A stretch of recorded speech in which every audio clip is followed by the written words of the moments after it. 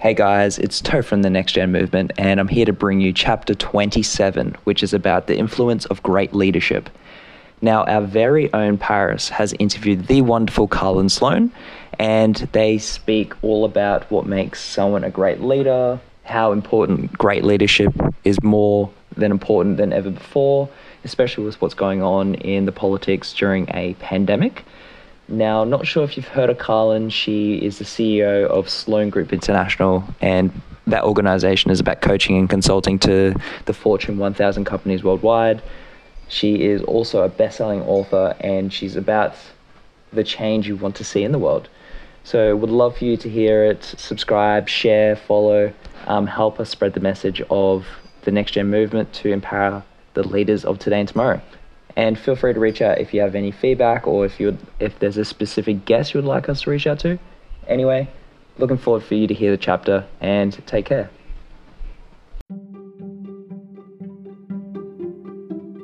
Welcome to Next Gen Movement, our sole mission to empower tomorrow's leaders by harnessing and unleashing collective wisdom, lessons, and experiences of thought leaders within the community.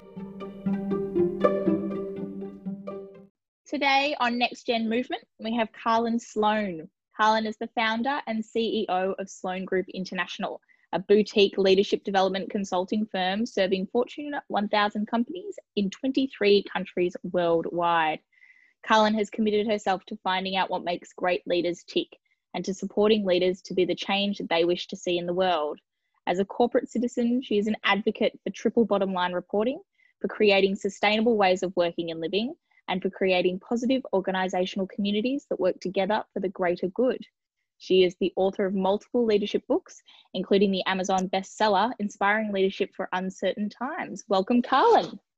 Thank you so much for having me. I'm really glad to be here. I know, it's exciting. We're excited as well. It's not very often that we kind of get to speak to someone, you know, in your field that has such a vast experience of dealing with different organizations and people and leadership in general. So really appreciate it. Thank you. Oh, thank you. Yes, well, I've even had that happening this morning. I've been with a number of different groups today already, and really thinking a lot about how we're all in the same boat together, no matter how different we are. Definitely. So I guess straight off the bat, how did you even get into leadership development?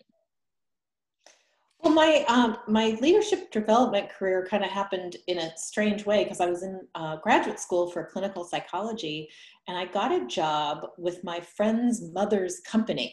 And yep. I was creating psychological models for training people in management skills.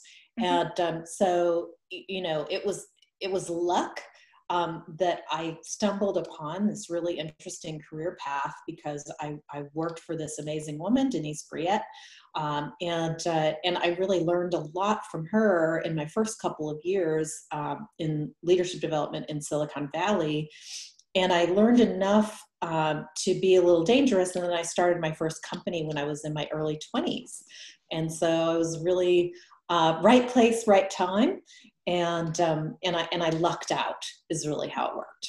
Well, I mean, I think that's pretty common with people that, you know, the universe just aligns and you end up falling into something that, you know, you never even saw coming. Well, what is it? What was it that kind of clicked for you that made you think, yep, I really enjoy this. This seems right. Well, it's a kind of a weird story because I was working in a place called Haight-Ashbury Psychological Services as a clinic manager and a therapist. And this was when I was in grad school, and it was basically like a public mental health clinic for people who were living in the Haight-Ashbury district of San Francisco.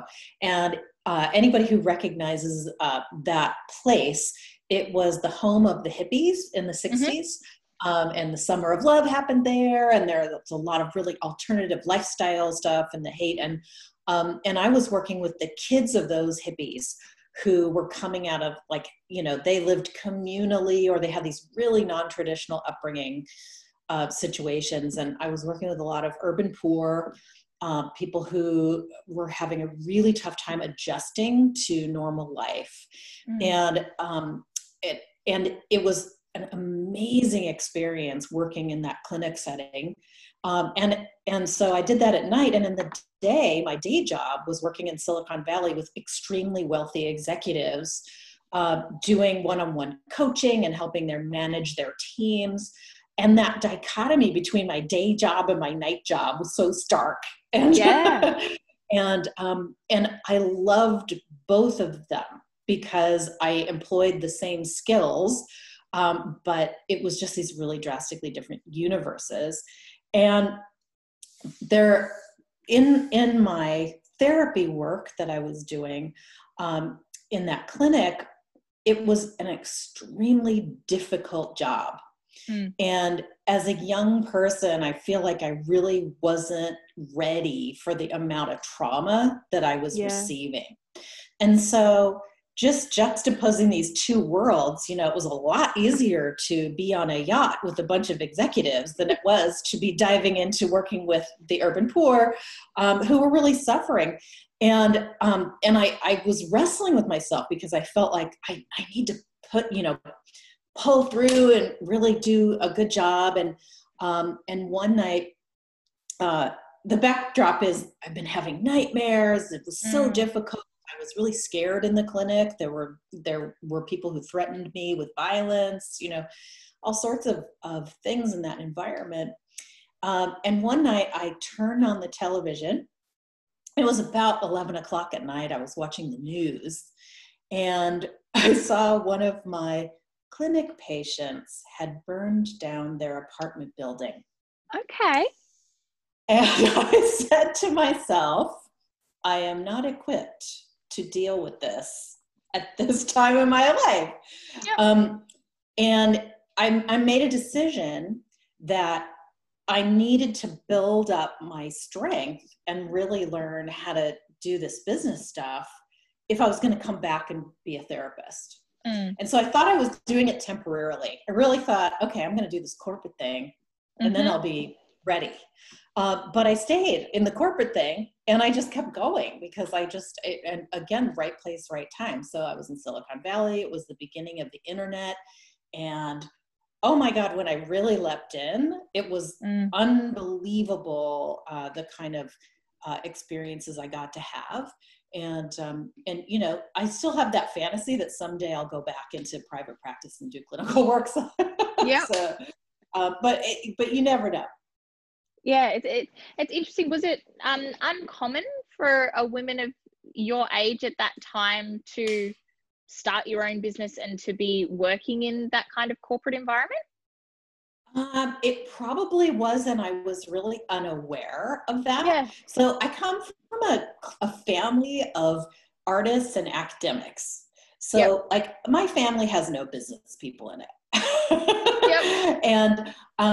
And when I was in grad school, I had no idea that I would be going into the business realm. And I also had no idea how difficult it is for so many people, because I was in this rarefied position in Silicon Valley where lots of young people were starting businesses. So I was around a lot of people of both genders, like just really doing all sorts of things. But definitely the engineer pool that I was working with was really male. So I was in a lot of environments where I was the only woman who was teaching a class or doing coaching. But it was less about the people who were starting companies and much more about the population that I was working with, because I did know a lot of other women entrepreneurs at the time. Okay. I went to a women's college, and so I think that's probably part of it, is that I was around a lot of women who were, really excited to go down that entrepreneur path. But certainly male-dominant environments, those tech environments, as they still are, it's been 20 years, and they still have that same flavor. But I worked with a lot of PhD engineers who'd just come off nuclear subs, and they were now working in this tech sector, like making semiconductors, chip manufacturers. And And what a weird world for this Yeah. girl who's like never had any business experience. I'm certainly no engineer, but I had this specialty in helping people learn how to use psychology at work to lead people. And Amazing. It was fun. Yeah. Well, I mean, it definitely weird and wonderful. And at that time as well, what a time to kind of get involved.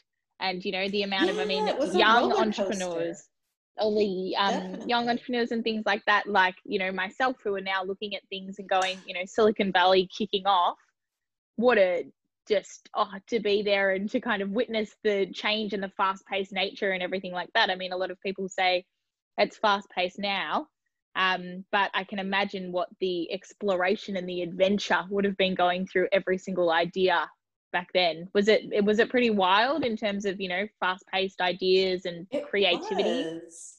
It was extremely wild. And I think, and, you know, there were a lot of people who were before their time, you know, coming up with these amazing things that then, you know, went away. Yep. So it went from like these incredible things that just took off from the garage to big organizations to people who you thought were going to be really successful and burned out. And I developed this real interest in resilience at that time because I was looking at people who were very young when they started, and either they flourished and endured or they burned out really quickly. And I think I think that has a lot to do with their level of resilience. So I started studying resilience at that point in time, looking at the examples of people who really thrived over time versus the ones who burned out. Do you think that there's, and I mean, this is kind of an impromptu question, but do you think that there's a connection between burnout? I mean, you talk about kind of people that you saw that had such promise and such great ideas, and you thought they were going to be, you know, transformative in their field, and then they burnt out. Do you think that if they had those more resilient skills or resilience before they burnt out, then there could have been more success? I absolutely do. I think they can be learned. I mean, there's a lot of research about this, but 70% of our resilience is really hardwired. You know, so a lot of that is just in our DNA. Like, human beings are adaptable and flexible, and it is amazing what we can withstand. But 30% of it is situationally dependent or can be learned. And I do think that piece is really important. And those people who don't have the sort of backdrop of caring relationships and community are the ones who are most at risk. So I think that we have our own internal world and our own internal resilience, but we also have like the setup of our external world. And I think that part can be overlooked, you know, because you can have all this grit and determination and, you know, stick-to-itiveness with your idea, but if you don't have that network of people who are there to support you when you fail, I think it can be much harder to come back. Yeah, interesting. So I guess explain to us a little bit more about resilience. It can be a word that's, you know, thrown around in some circles without necessarily understanding what it may mean. I know that, you know, from our conversations outside of this podcast, that resilience in the States, especially as a term, is probably used more in coaching circles rather than Australia. Tell us a little bit about resilience and your perspective on it and what it means. Yeah, so the dictionary definition of resilience is being able to adapt or cope well with change and challenge. And I would add, no matter what the circumstance. And, you know, there's a physics term for resilience. It's really about like flexibility. But the psychological way of looking at resilience is what do you have that enables you to be flexible and adaptive during times of stress. And times of stress can be times when there's real difficulty, but they can also be really positive times. And I think we forget that, you know, big life changes that are really exciting are also a stressor. So research on new neuroscience shows that in the brain, we perceive big changes as trauma states. So even if it's like getting married or having a baby or these big things that happen in your life, the first thing our brain does is say, oh my gosh, there's a change. How am I going to deal with that? And so overcoming that, overriding our stress response, our trauma response is part of resilience. The ability to reframe things to see that we can learn from them or grow from them. There's great research on cancer survivors, for example, who talk about, this breast cancer gave me a sense of who I am and what's important to me. Or it was a gift because I really found out who my friends were. Or, it's that explanatory style that becomes really important. And we explain things from the perspective of being victimized by them or having some sort of volition. And the goal is to feel a sense of power and volition in your life so that you know that you can impact things in a positive way. And that's really the underpinnings of resilience, is how we tell stories. Do you tell stories with yourself as the protagonist? Do you tell stories about your reality as if it's good?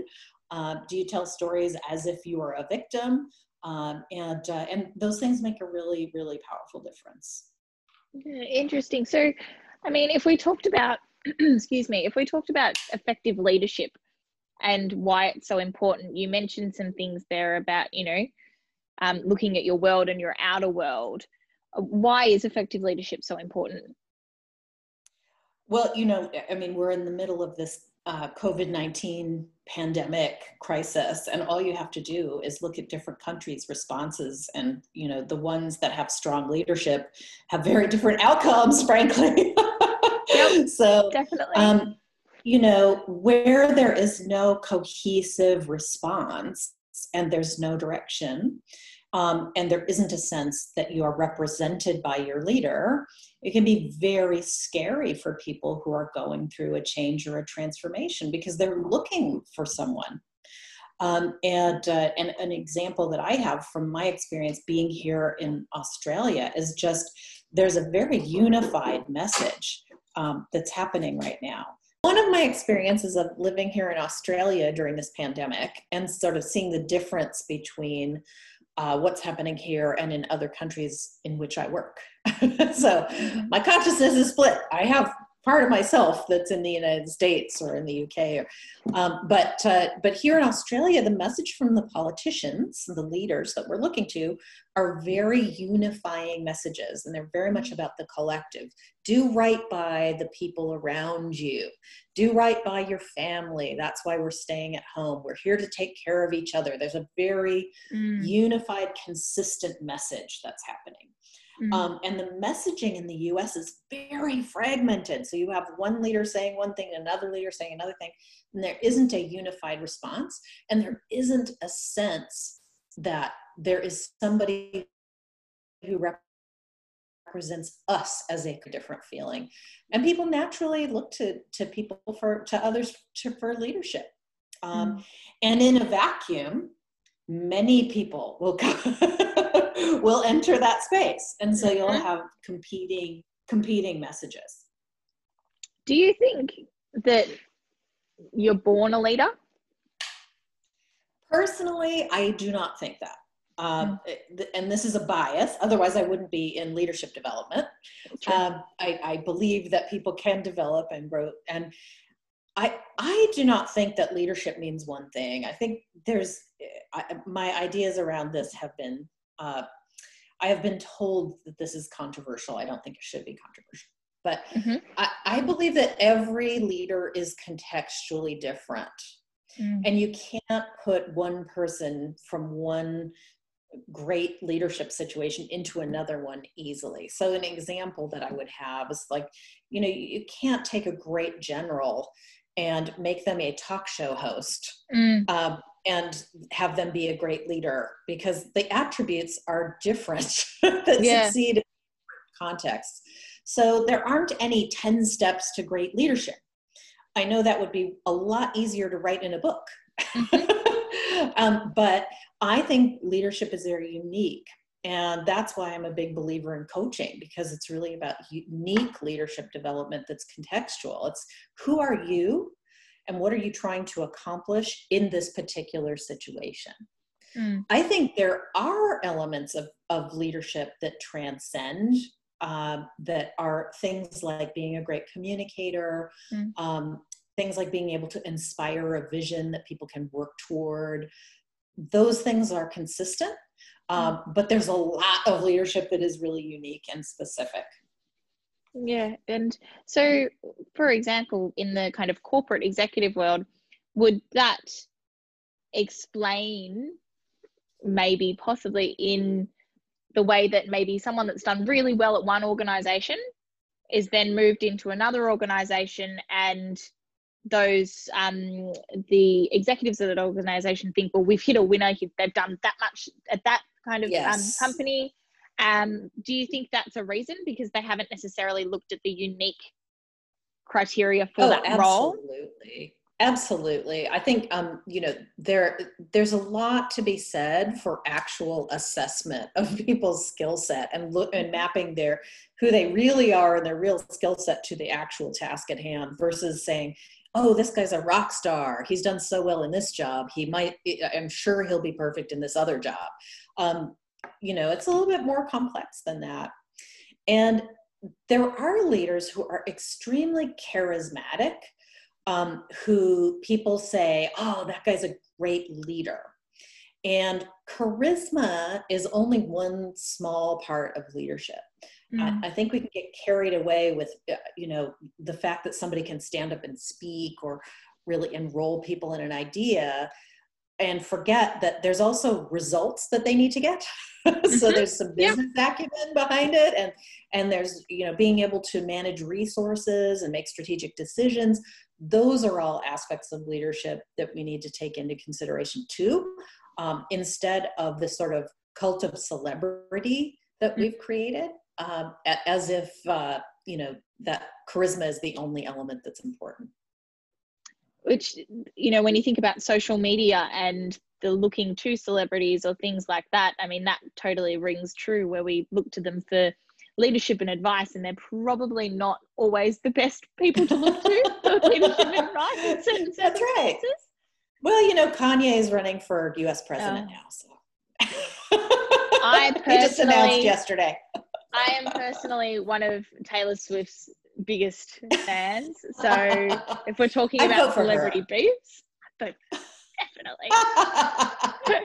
But it's one of those things. And how do you feel about younger generations and the power of celebrity and influencer and social media? I mean, what do you think? You're a mum, and what do you think? Do you think that maybe the tides are changing? I mean, generationally, are they still looking to those types of, or is it getting worse? What's your opinion? It's a really good question. And, I think the truth of the matter is, like, so in leadership, there's really old school leadership is really dominant, right? And it's about hierarchy, and there's one person at the top, and you respect the person at the top because they must be right. And I love that we've broken that down and said, no, leadership does not mean that somebody's better than the other person. And I think we have to start translating that more into social media, and making collective decisions has become so powerful in organizations. Organizations have become more matrixed and more flat and less authoritarian and much more collaborative. And I think that's a hallmark of these up and coming generations at work. It's like, we're really looking at groups working together more efficiently, and, people who are hyper connected, whether it's online or in person, have power. The question of influencers, though, I think we've got to be a little bit smarter about who we pick to represent us. So if you've got an amazing collective of people who all share values and ideas, we have to be careful about who's representing that. And I do think it has to do with character strength. There's a beautiful project that's out right now called the Virtues Project. And I've been using it in some of our work with leadership development. And, you know, they look at character strengths in the form of the virtues that are across all cultures. And so you might have a virtue of reliability, or a virtue of joyfulness or truthfulness, or whatever those, you know, human characteristics are that are about being a good person. I think if we stepped back and started thinking about virtues and started thinking about who represents us in terms of who has those character strengths, that would be a much better way to evaluate people than who looks the best and has the biggest voice. Yep, definitely. I think that's a really good point. And, you know, one of your themes that, you know, I know you believe really strongly and comes through all of your work is about, you know, creating a better world and a more positive, not necessarily positive in there is no negativity, but positive as in unified and appreciative and gracious and caring and kind, collective kind of consciousness. Absolutely. And I do want to say something about that, you know, that idea that being positive and doing good doesn't mean that you don't acknowledge what's wrong. Because I think there's a tendency to think that those of us who sort of argue for positivity and optimism are sticking our heads in the sand. And the truth of the matter is we've got to fight for acknowledging what's real and then focusing on a positive future vision. Instead of let's go all the way toward the other side, which is just everything's perfect. It's not all perfect. That's the truth of, you know, positivity is only really valuable and useful because it's transcending something else. Yes. not because it's the only state we can ever be in, but because it really helps us cope with the reality of being human. And I am a warrior for positivity at work. There's some amazing research about the ratio of positive to negative discussion at work. So this is a fun one. So I like to think about this in terms of, you know, organizational culture. So there was a researcher named Barbara Fredrickson who looked at what she called water cooler conversation. And like, what are the conversations that people are having in your company about the company or each other? And there's a ratio of positive to negative in every organization. And I'll let you guess what the optimal ratios are for good to bad conversations. And then I'll tell you the truth, because a lot of people have a specific guess. So what would you guess is a good ratio of like good conversation to bad conversation, or positives to negatives? I'd say 70% positive. Yeah, you're in the right ballpark for sure, because it's at least 3-to-1 positives to negatives, at least, all the way up to 9-to-1. Yeah. Okay. Once you go over 9, then you're in like la la land, because you're just being so positive that you're in denial. But I think those ratios are really interesting to look for, and what we're contributing to, because, you know, you can get really unconscious as a leader and start complaining yourself, which is not what you want to set up on your team. But, you know, you want to really watch, you know, what words are you putting out there? How positive are you being? And the ratio is important. It doesn't mean we ignore the negatives. It means we balance it out and look for the good, the true, the better, and the positive, which is a phrase from David Cooper-Ryder, who's a professor at Case Western University. But I love that concept, the good, the true, the better, and the positive. Yeah. And it's interesting, the balance that you talk about, you know, positivity and negative. And even, you know, I've read some stuff that you've written around the balance between crisis management and immediate issues that you have to deal with as a leader, and future planning, and that there is even a ratio or a balance in that as a leader, that you know, when you get sucked down too far in one way and you ignore the other, that it's not actually beneficial. Could you talk a little bit about that balance and what you think is important for leaders, especially now with the state of the world? Absolutely. I mean, I think there's this idea that comes from some folks who wrote Good to Great and Built to Last, Collins and Porras, I think it is. And they talked about, preserving the core and then building the future at the same time.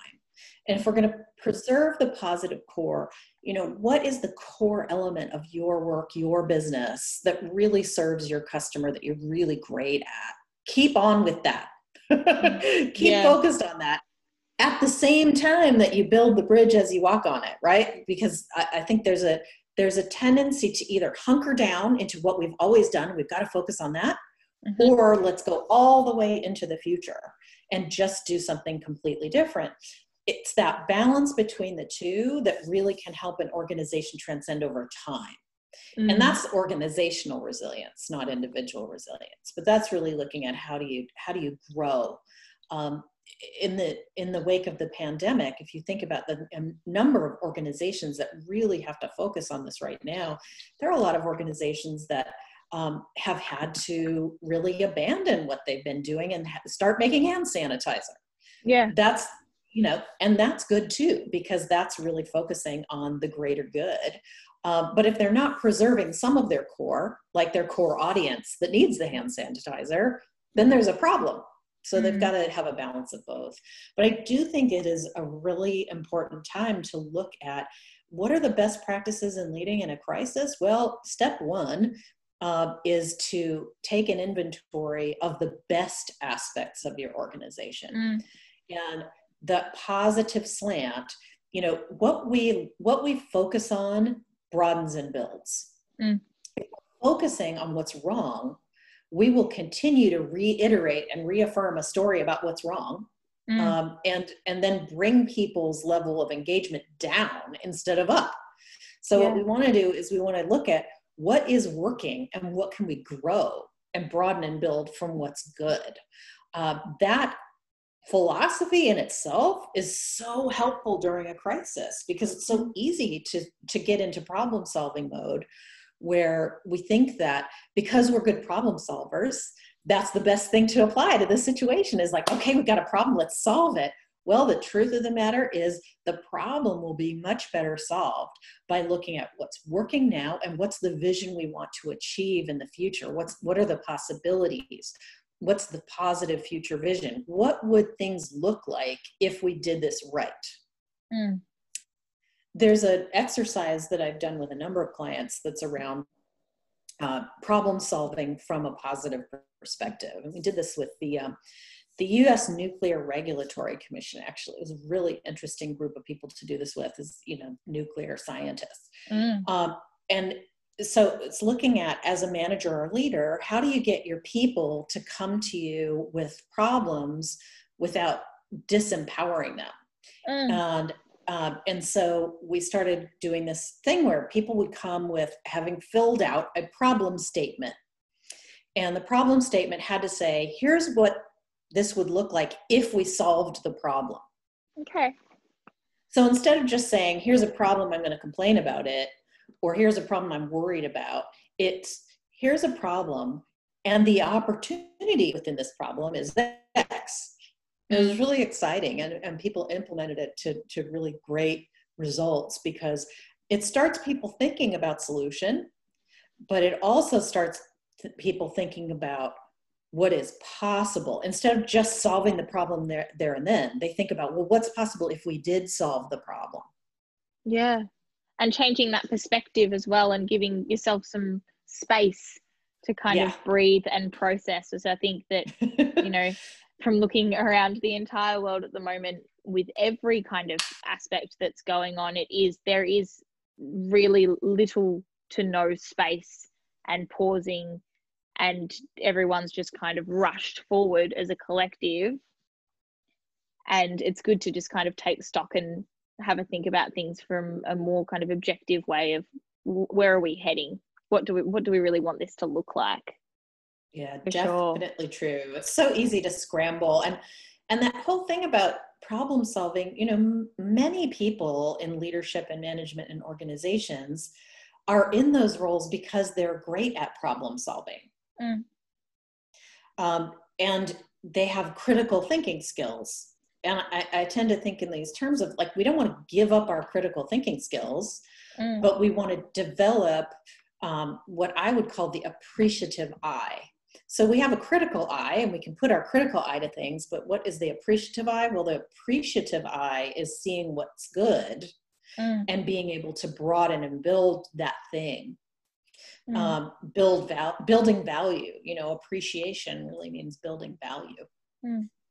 Is there some kind of, I mean, there might be research on it, and I'm just kind of asking the question, but something around humanity and our tendency to be drawn towards the negative? I mean, if you think about people talking about their relationships, very few people will go down the street singing about how in love they are, but a lot of them will complain about the argument that they've just had.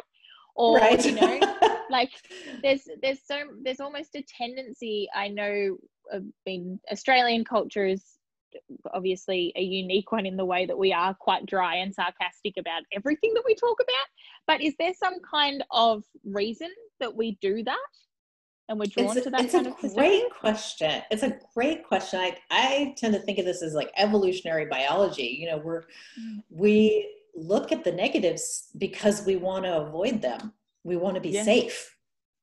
And so how are we going to be safe? Well, if we're really looking carefully about what it's about to attack us, if you have in your DNA that you run when there's a saber-toothed tiger, we're really primal in that way. And so we gravitate toward, the negatives sometimes because we want to protect ourselves from those negative things. The problem is that becomes a self-reinforcing trap. And I tend to think in terms of like, if there's a goal for this human experience, one of the things that we are capable of is transcending that. I think it's an amazing thing about human beings that, we're hardwired to survive, and we're hardwired to, run from the saber-toothed tiger, but we're also hardwired to see what's good and to repattern ourselves and to have joy. And I just think that that's a profound element of humanity. And in studying resilience, you get all these amazing stories about people who've gone through terrible ordeals and come out the other side better, who come out the other side happier or contributing something to their world in a really positive way. And my guess is if you can think of any hero of yours, like anyone who you really admire, they are probably somebody who has transcended something to become who they are. It's just it's one of those magic things about the human experience. So I love thinking in those terms, and it's also good to forgive yourself for being magnetized to the negative. Look at what we respond to in media. We respond so well. I mean, in fact, we have this Pavlovian response to negative media, and it becomes like, oh, I need to see the next chapter of this reality show about the pandemic. like this horrible drama that we're so attracted to. And we have to forgive ourselves for that, because you know what, we're really trying to cope with something really intense. And seeing it and having adrenaline that pumps when you see that stuff, part of how we're wired. It's not as exciting to go and read the good news. No, I wish it was. It really isn't. I wish it was too. I wish I wanted to, wake up and open the happy news blog about the good things that are happening in the world. And yet my attention can go toward the most dramatic, worst stuff. But if we decide that we want to focus on what's true, good, better, and possible, then we can start looking at things like what's happening right now with the amount of social upheaval and social unrest. The metaphor that I would give you is like, when a caterpillar changes into a butterfly, they're inside this chrysalis, and it's just that they're swimming inside, and you can't rush the process. It's all messy in there. But if you cut it open, there's never going to be a butterfly because there's not a chance to really bake in that cocoon. And I get this metaphor from a colleague of mine who was saying this morning on another call with me about this, the concept of what if society is really inside of this chrysalis right now, and we just can't open it up to a butterfly until we can. It just has to go through these iterations and machinations, and people are suffering and people are transcending suffering as well. Both are happening at the same time. And I think the most important thing that you've mentioned is that you can't rush it. And I guess people are so impatient, especially with the increase of technology and how instantaneous it is, especially millennials. Perfect example is myself of I can access anything in 30 seconds. Why is it that things aren't happening as quickly as they should be right now? But you can't rush it. You just have to wait. And we don't know when it's actually going to happen. Yeah. And we're all going a little bit nuts in lockdown. It's really hard to be patient and wait and not go out and wear your mask if you're in a place that requires a mask, and all these things are it would be really nice if we knew that it would have an instant response of the positive, and then we would be done with the pandemic already. And I think that's also a human attribute, is like we want those things. But I think because things are so easy to get, for those of us who are privileged to be, on the internet and have a computer, and have enough money to order takeaway. It's like I can have delivery at my door in 5 minutes. And so that instant gratification makes us a little bit less patient. It is true. It's very interesting in terms of, we never know when it's going to end or what's going to happen or anything like that. And that is kind of one of the beautiful sides of humanity and our existence, is that we just don't always know, and that's exciting sometimes it's not, sometimes it sucks. But if we can try and change our perspective, as you said, kind of rewire our brains to think about, well, okay, what could be on the other side of this? Maybe it's something we've always been longing for, but we needed a kick in a certain direction in order to make it happen. Yeah, there's a beautiful, it's a Native American phrase, and I can't remember, I think it's Hopi, but it's, we're the leaders we've been waiting for. And I think when you think about the opportunity for the generations that are coming up right now, this is our time. It's right now. There's enormous opportunity with the kind of connection, the connectivity we have, where we can all connect globally in the same experience, in the same moment online. And taking the mantle of personal responsibility and being a leader, it's a big deal, but we all need to do it on some level. There isn't some magic thing that's going to happen that's going to transform everything because of one person. It's really because of all. So when you talk about, what I think about previous generations and then the next gen, I think next gen is really, it's about ourselves as collective leaders. It's really exciting. All right, well, we're about to run out of time, and I really want to talk to you quickly about your latest book. So, Inspiring Leadership for Uncertain Times. Obviously, we are currently in uncertain times, and you mentioned before that there is no kind of 10 steps to great leadership, in your opinion, which I agree with. And I think there are way too many books that say, read this and you will be a magnificent leader, which is just way too easy. That's just too easy. But yeah, tell us about your book.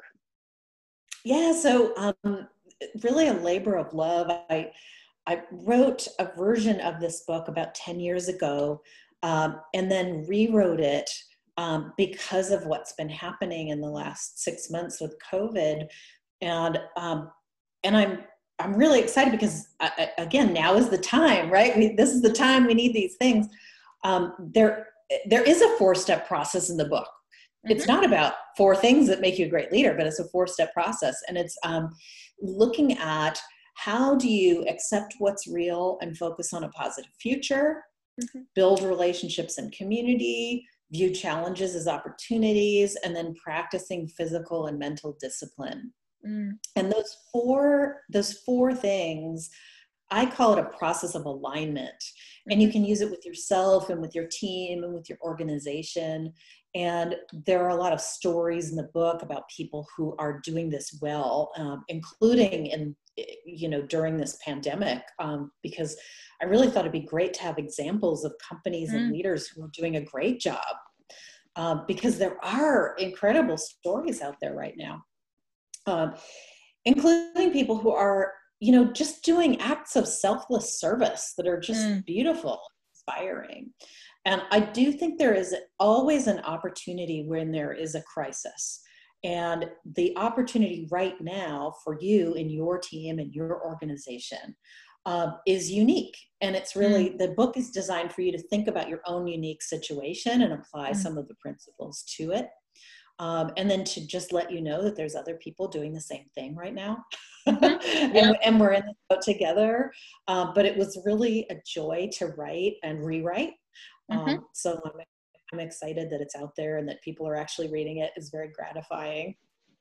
Definitely. And I guess for all of our listeners, you can find that on Amazon. You can Google it, do whatever you feel is the way you want to get to the information you want to get to, really. But okay, well, thank you so much for your time today, Carlin. We really appreciate it. You've given us some amazing insights. Is there anything that you'd kind of end on, the tips to younger generations that are looking at building their own resilience?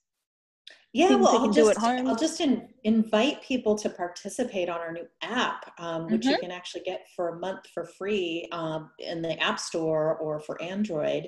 It's called Inspiring Leadership. It's at inspiringleadership.io, or you can find it on our website, sloangroupinternational.com. And right now we're doing a 21-day happiness challenge.